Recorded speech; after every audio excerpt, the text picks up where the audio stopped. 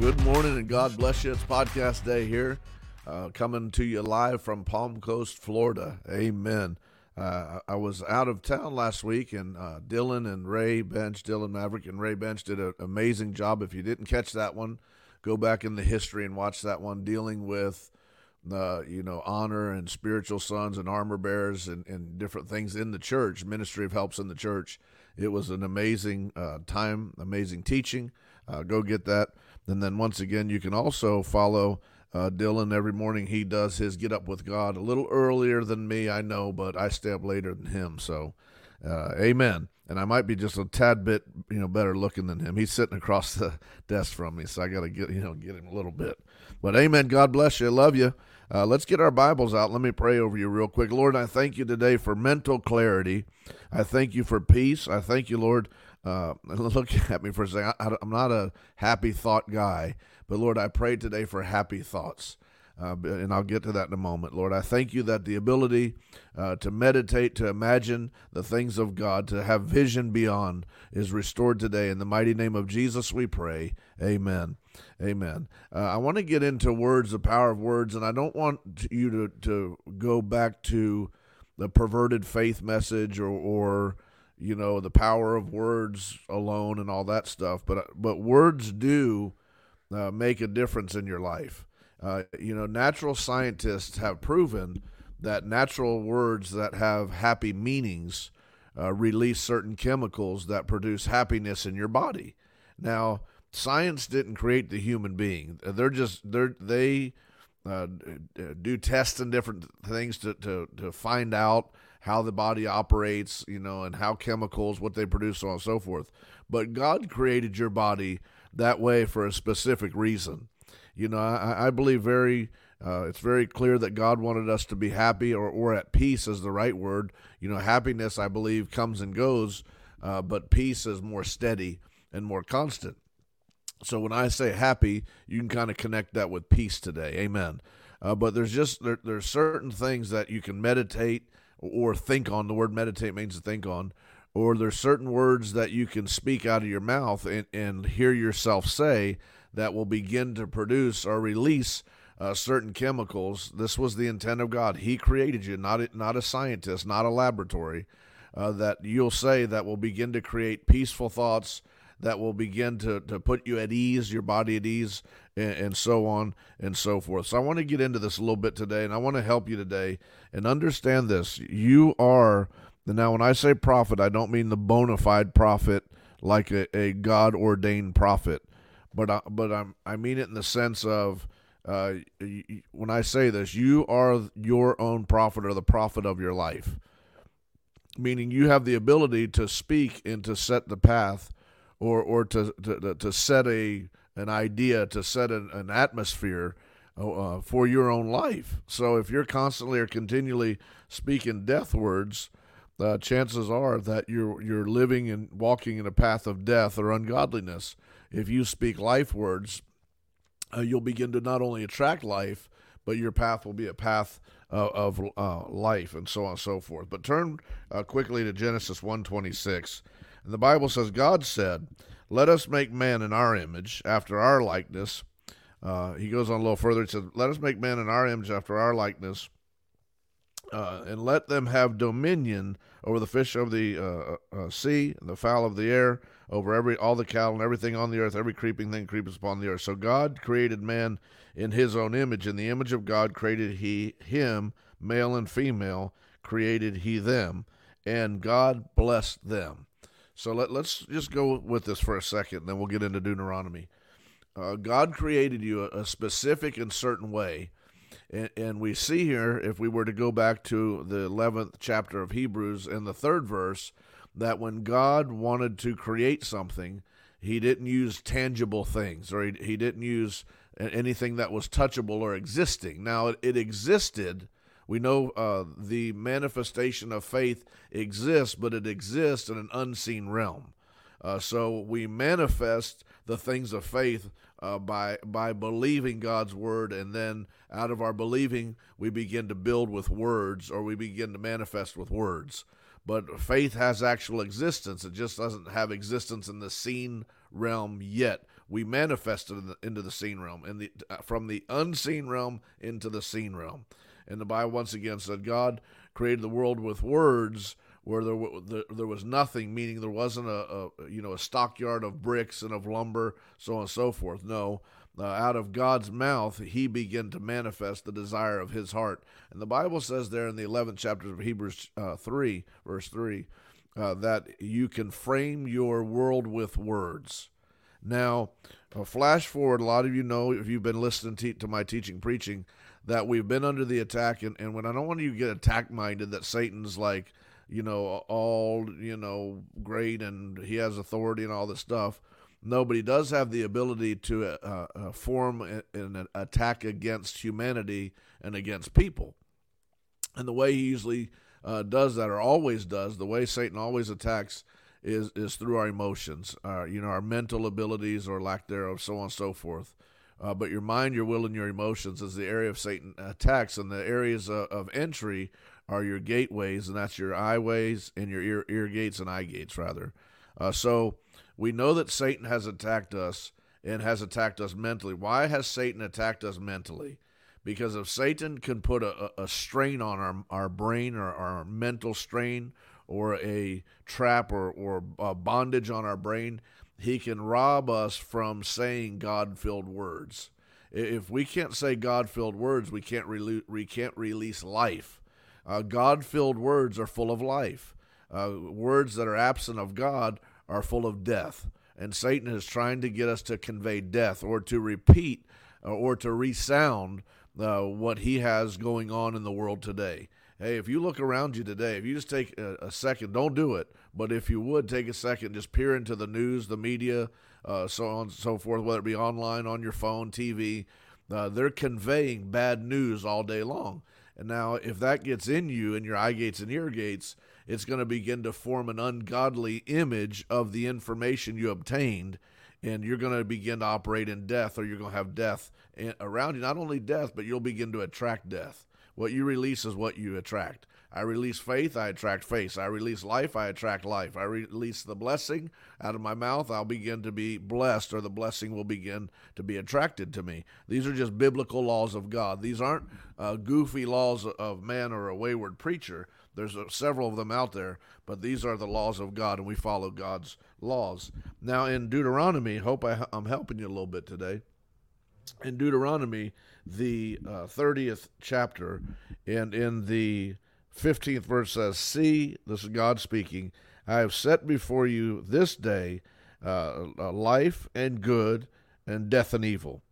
Now he goes on to tell you in the 19th chapter, "I call heaven and earth to record this day, and I have set before you death, life, blessing, cursing. I would that you choose life, that both you and thy seed may live."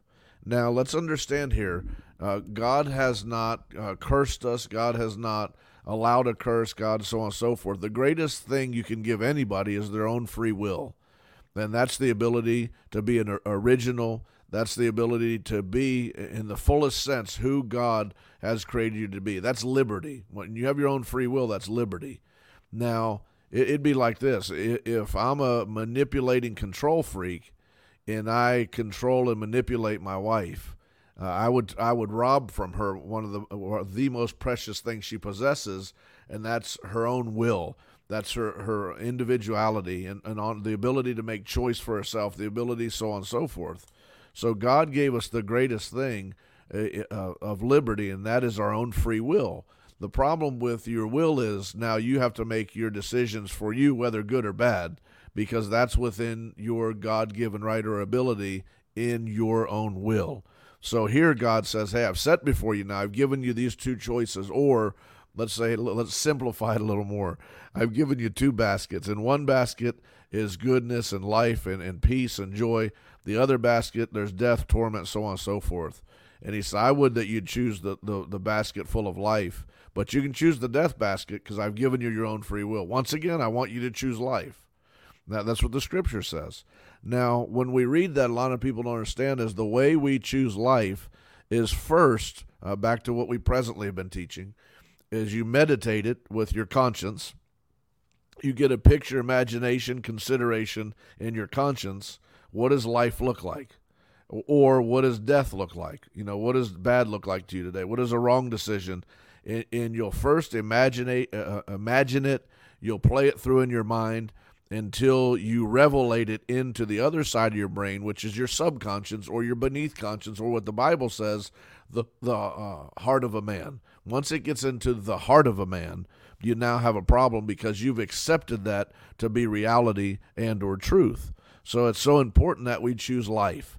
If I did nothing else today, and I just sat here and I got you to say life words, life phrases, life sentences, you might say, well, that's not going to do anything. Well, it will within your being. Once again, scientists have found that if I can get you to say words full of life, full of joy, so on and so forth, that your body will release chemicals that will make you feel better than you would if you didn't say those words.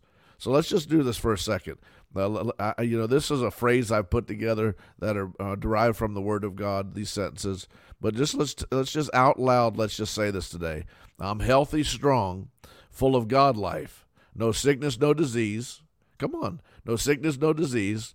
No aches, no pains. No symptoms in my body. In Jesus' name, I am the healed of the Lord. Now let's add this to it. I choose today to be happy, happy, happy, happy.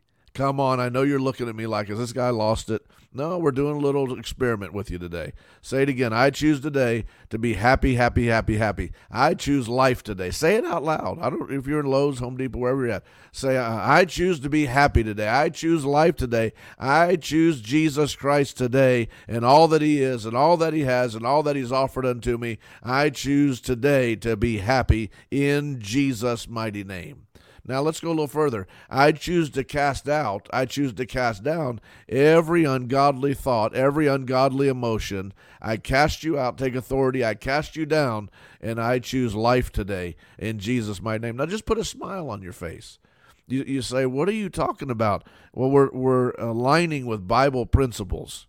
As you begin to act and operate this way, inside of your being, you release God-given chemicals that he created you within and with to produce a different mindset. Come on now.